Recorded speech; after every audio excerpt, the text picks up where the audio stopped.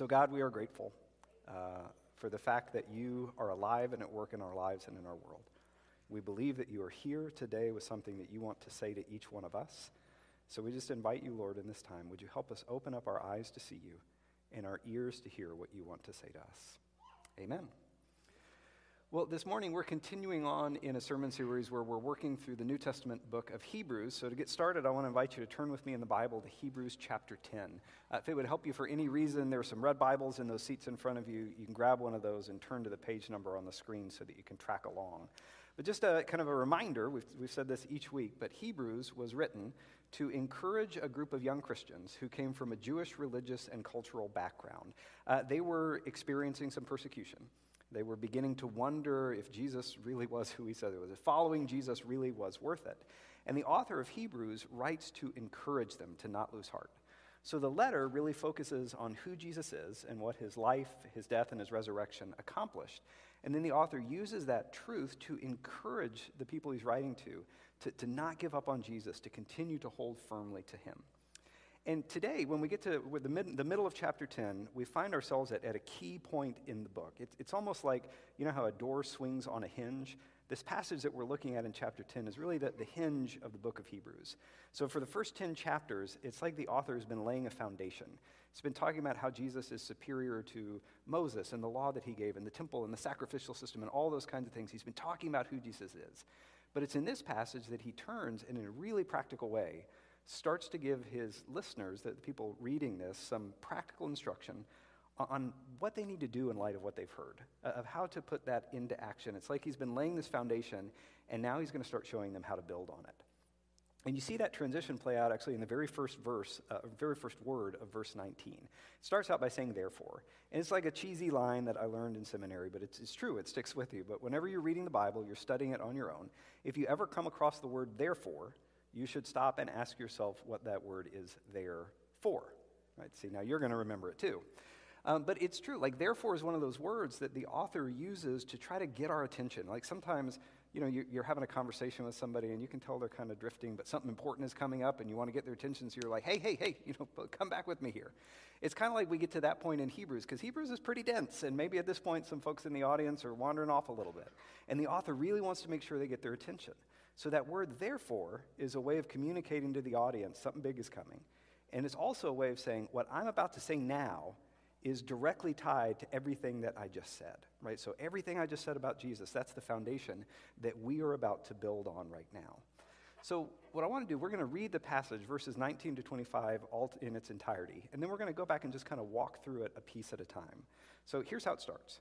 It says, therefore, brothers and sisters, since we have confidence to enter the most holy place by the blood of Jesus, by a new and living way opened for us through the curtain, that is his body, and since we have a great priest over the house of God, let us draw near to God with a sincere heart and with the full assurance that faith brings, having our hearts sprinkled to cleanse us from a guilty conscience and having our bodies washed with pure water. Let us hold unswervingly to the hope that we profess, for he who promised is faithful. And let us consider how we may spur one another on toward love and good deeds, not giving up meeting together as some are in the habit of doing, but encouraging one another, and all the more as you see the day approaching. So there's a lot to talk about in this passage, but basically what's going on in the first couple of verses here, the author is kind of summarizing everything that he said in the first 10 chapters of the book of Hebrews. There's these Old Testament references about the Jewish religion and the sacrificial system. So if you've been here for any of the earlier sermons, some of that language sounds familiar. But I want to give you one other tool. When you read through this passage, like, it's obviously there's a lot of moving pieces. There's a lot going on in here. So one of the things that can be really helpful when you're studying the Bible on your own, or you're reading it on your own, and you get to a dense, complicated passage, is to try to sort of pull back from it and think, okay, is there some kind of structure to this? Is there something here that'll help me sort of figure out how it's all put together? So it helps to look for maybe words that are repeated, or maybe there are things that we're commanded or asked or encouraged to do. And if you pull back from this passage and you look at it, you realize that there are actually 3 different things that we're commanded to do, and they all begin with this repeated phrase, let us. So the first one of those, right, says, let us draw near to God. And seeing that repetition, that actually kind of helps you figure out what's going on in the passage as a whole. Because it turns out the first 3 verses are a summary of everything that Jesus has done. And then the last 4 verses give us 3 action steps that we're supposed to take. In response to what Jesus has done, here's what we're called to do. And they all begin with that "let us" phrase. So with that structure in mind, we're just going to kind of walk through this. So verses 19 through 21, it's kind of a summary of what Jesus did. And the heart of what the author's trying to communicate about what Jesus did is this idea that Jesus' work can give us confidence that we can approach God and have access to him. That's what's wrapped up in that idea of the most holy place. So that's actually, again, a reference back to the architecture of the Old Testament temple. So here's an artist rendition of what the temple was.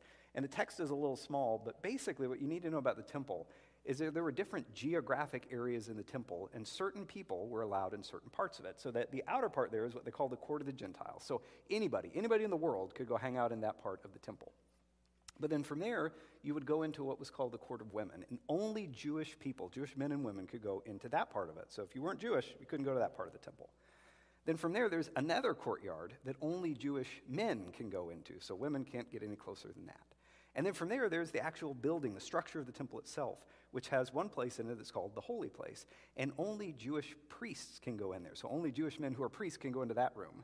And then beyond that, there's the inner room of the temple, right? What the author of Hebrews calls the most holy place. Sometimes it's called the Holy of Holies. And only one person, the high priest, can go into that room. And he can only go in one time during the year. And there's a big, thick curtain that separates the holy place from the most holy place. So once a year, after the priest would offer a sacrifice for his own sins and the sins of the people, could he go in. So that the picture you get with the geography of the temple is that access to God's presence was very limited, because it's in that most holy place, the Holy of Holies. That's where the people of Israel believed that God was physically present with his people. That's where he was. So that kind of access was really limited. But the author of Hebrews is saying that basically all of that has changed now. Right now, all of us, all people, we can have confidence that we can approach God personally and directly. And really, as a church, we talk about how God wants every person to live the full and free lives that they were created to live. And we believe that foundational to that full and free life is connecting with God, is being with him. So we have the confidence that we can do that.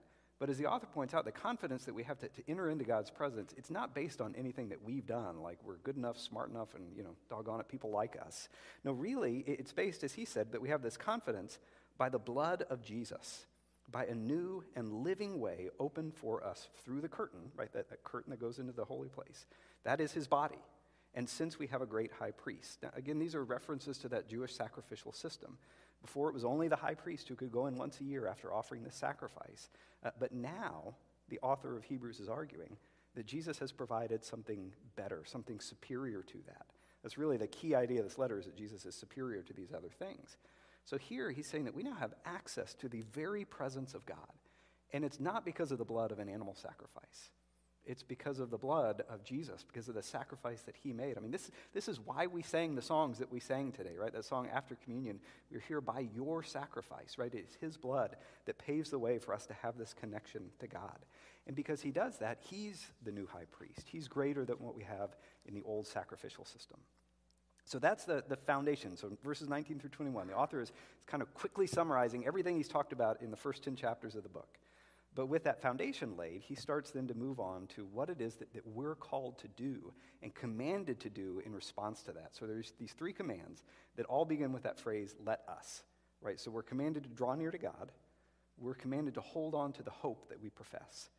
And we're commanded to consider how we can spur one another on to love and good deeds. So let's just look at those one at a time, right? So the first one says this. It says, let us draw near to God with a sincere heart and with the full assurance that faith brings, having our hearts sprinkled to cleanse us from a guilty conscience and having our bodies washed with pure water.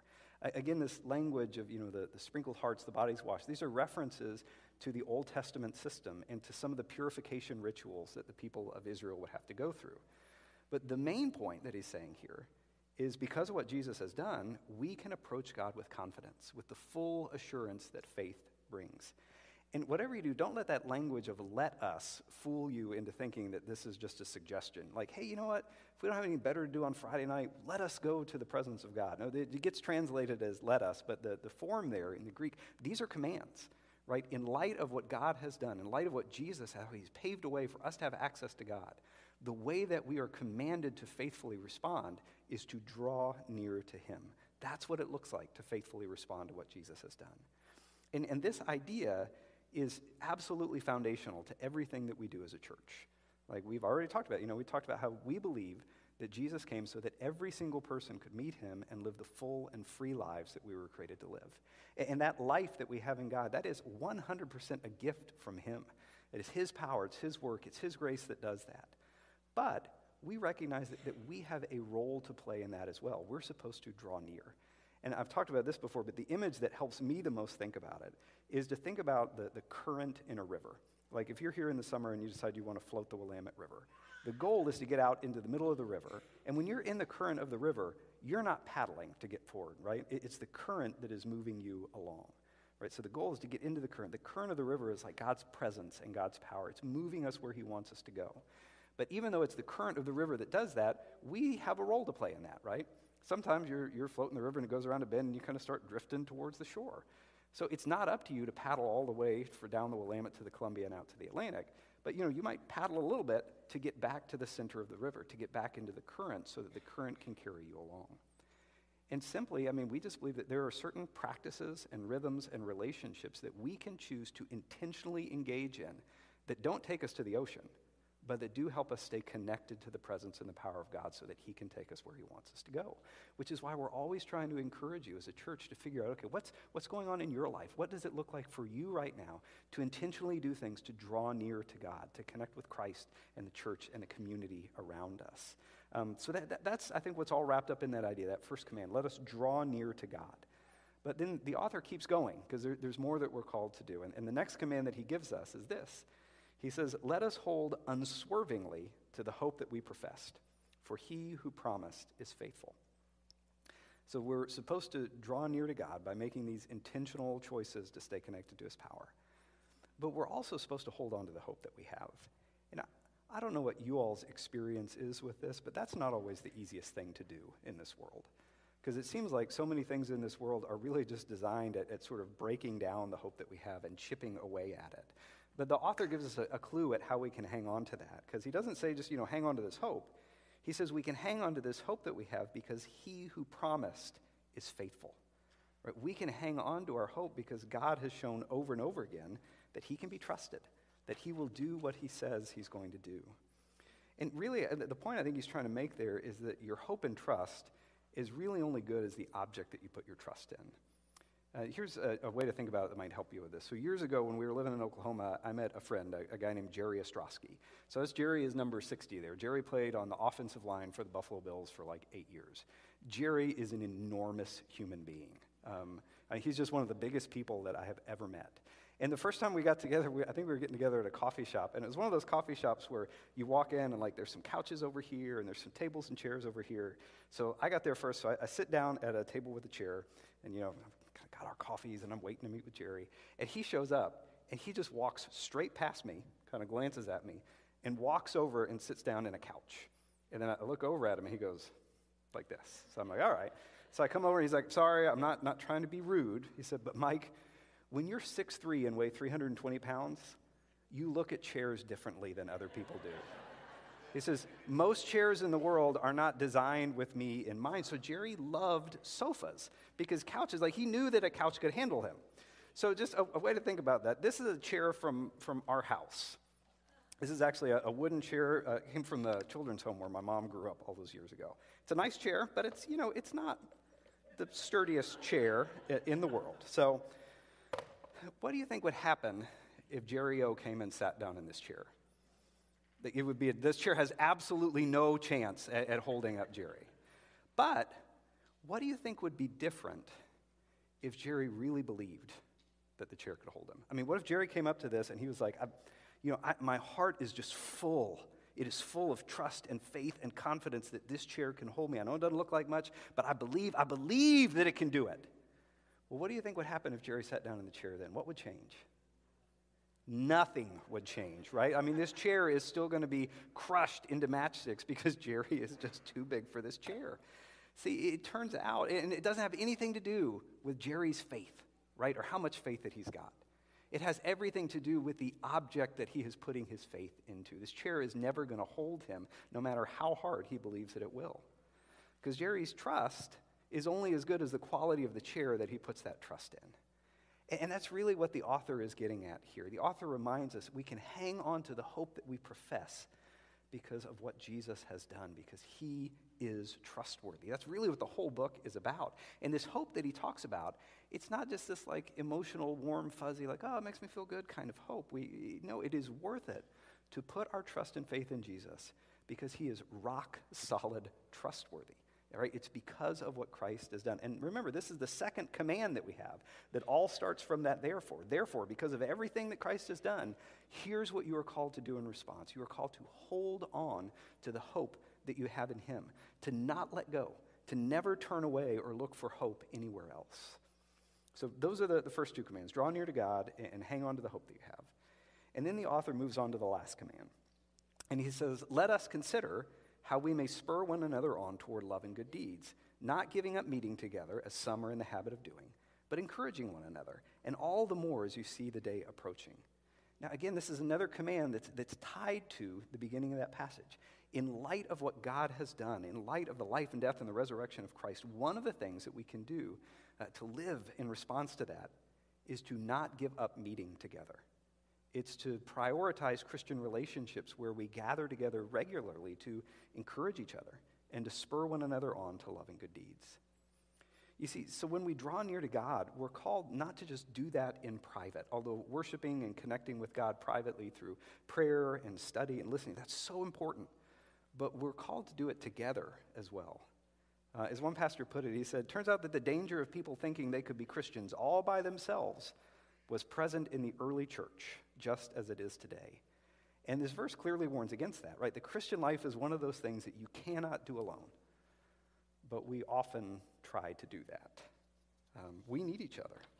We need to be around each other and in each other's lives if we're going to spur one another on. And that community, those connections, those relationships, that can take place in a lot of different ways, right? It doesn't always have to be here in Sunday morning. It can be getting together with coffee. It can be conversations that you have camping with friends. It can be outside the walls of this church. But one of the things that the author very clearly does have in mind is people gathering regularly, weekly, for a corporate worship service. Now, again, think back to the original audience and the situation that they're in.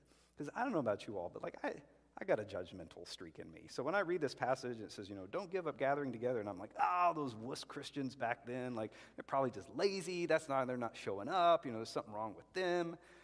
But I mean, really think about it. They may have had some really good reasons for not getting together. It may have been hard to do that. Like they were being persecuted. In fact, the very next passage after this talks about the persecution and the hardships that they had undergone. So maybe they were hesitant about gathering together because it's a lot easier to escape persecution if you don't get together. If people bust into your service to start messing with people, it's just a lot safer if you're not there. So they may have had some good reasons for not gathering. And today we've got other reasons for not gathering for Sunday, some of which are legitimate reasons as well. But there's a danger here that the author of Hebrews is trying to make us aware of. Every Christian needs the encouragement of other Christians. And every Christian who walks through the door of a worship gathering, just by their very presence, they are an encouragement to the other people who are there. They're visible reminders that we're not alone. And that's for me when I talk to people, when they talk about what's hard about living the life of faith in our valley, right, in the location that we're in. They talk about going to school and feeling like I'm the only follower of Jesus in my class, or I'm the only Christian I know in the office.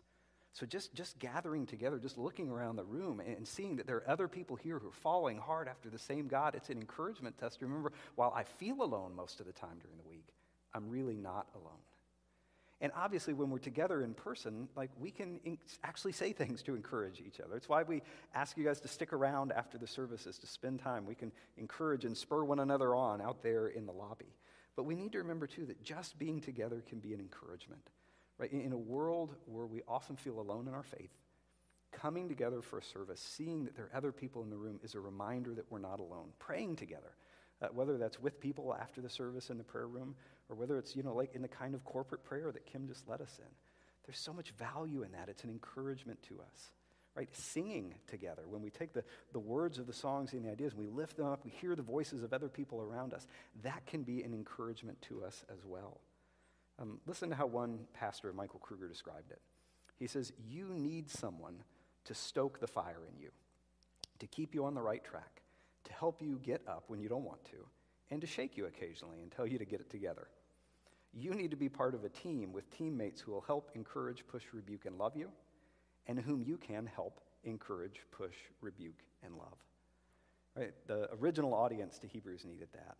But we all need it too. I need it and you need it too, right? If we're going to stick with Jesus, if we're going to hold on to the hope that we have and not give up on him, if we're going to keep moving forward in our faith.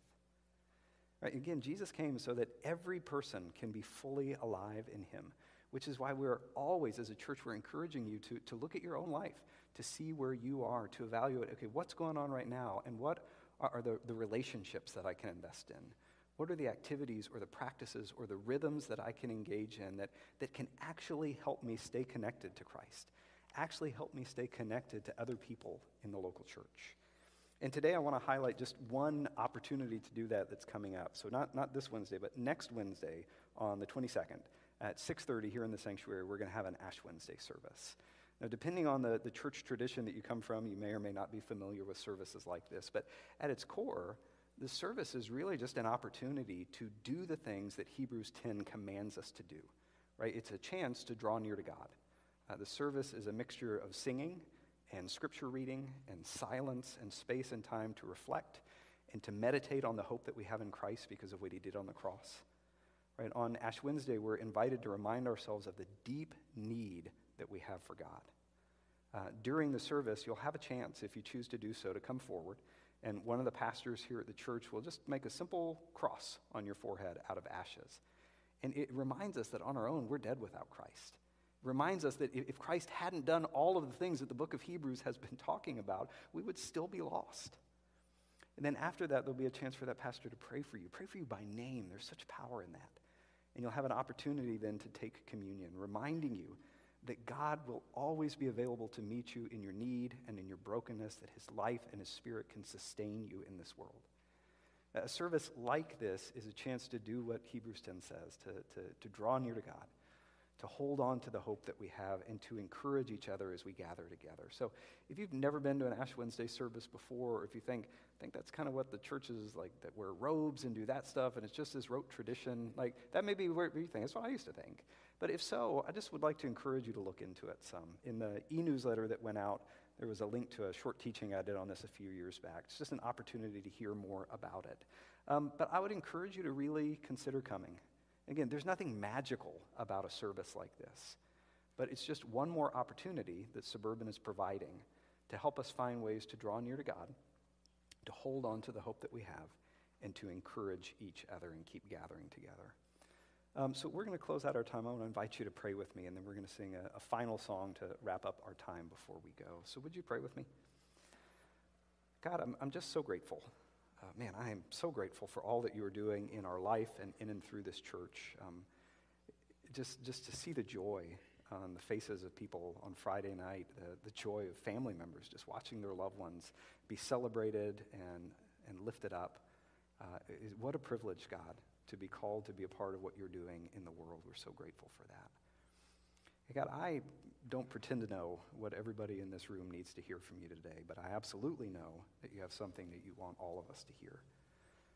For some people who are here today, Lord, maybe they've never taken you up on your offer to draw near to them in the first place, to find forgiveness in you, to take the full advantage and effect of the work that your life and resurrection has done in this world. And God, if that's the case, just in these moments as I'm praying and as we're responding in song, I just pray that they would reach out to you, that they would surrender the lordship and the leadership of their life to you, that they would ask for your forgiveness, and that you would come and you would fill them with your spirit, and you would show them what it looks like to truly live a full and free life in you. God, others of us who are here, some of us are the hope that we're holding on to. We've got both hands on and we're holding on strong. And for others of us, we've really wrestled with hope this week. It's hard sometimes to keep on to hope when we live in a world where so many things seem to go wrong so often. And God, if we're here this morning and we just need our faith to be encouraged, would you open our eyes to the fact that our faith doesn't work because of the size of it or the depth of it or the emotion associated with it. Our faith works because you are faithful. We can hold on to hope because you are trustworthy. Would you just fill us with that confidence of knowing that you're not a rickety chair, that you're the sofa that can hold us no matter what. And God, for all of us, just help us know what it looks like to stay connected to you, to your presence. Because that's what it's all about, God. I have no illusions that a week from now anybody is going to remember or the points of this sermon or anything like that. But God, you are here. And if we can have an honest encounter with you, if we meet you today, if we hear from you the words of life that we need to hear, God, that will mark us and carry us forward. So Lord, just as we sing this song, we're doing what the author of Hebrews did. We're going back to the Old Testament to a blessing that the priests used to say over the people of Israel as they would depart at the end of a service. But God, some of the words that have been added to that blessing, they remind us that you are with us. You go before us. You are all around us. God, would you help us know that you're here? And would you speak to each one of us? That is what we desperately need. Come, Lord Jesus. Our ears are open. Tell us what we need to hear.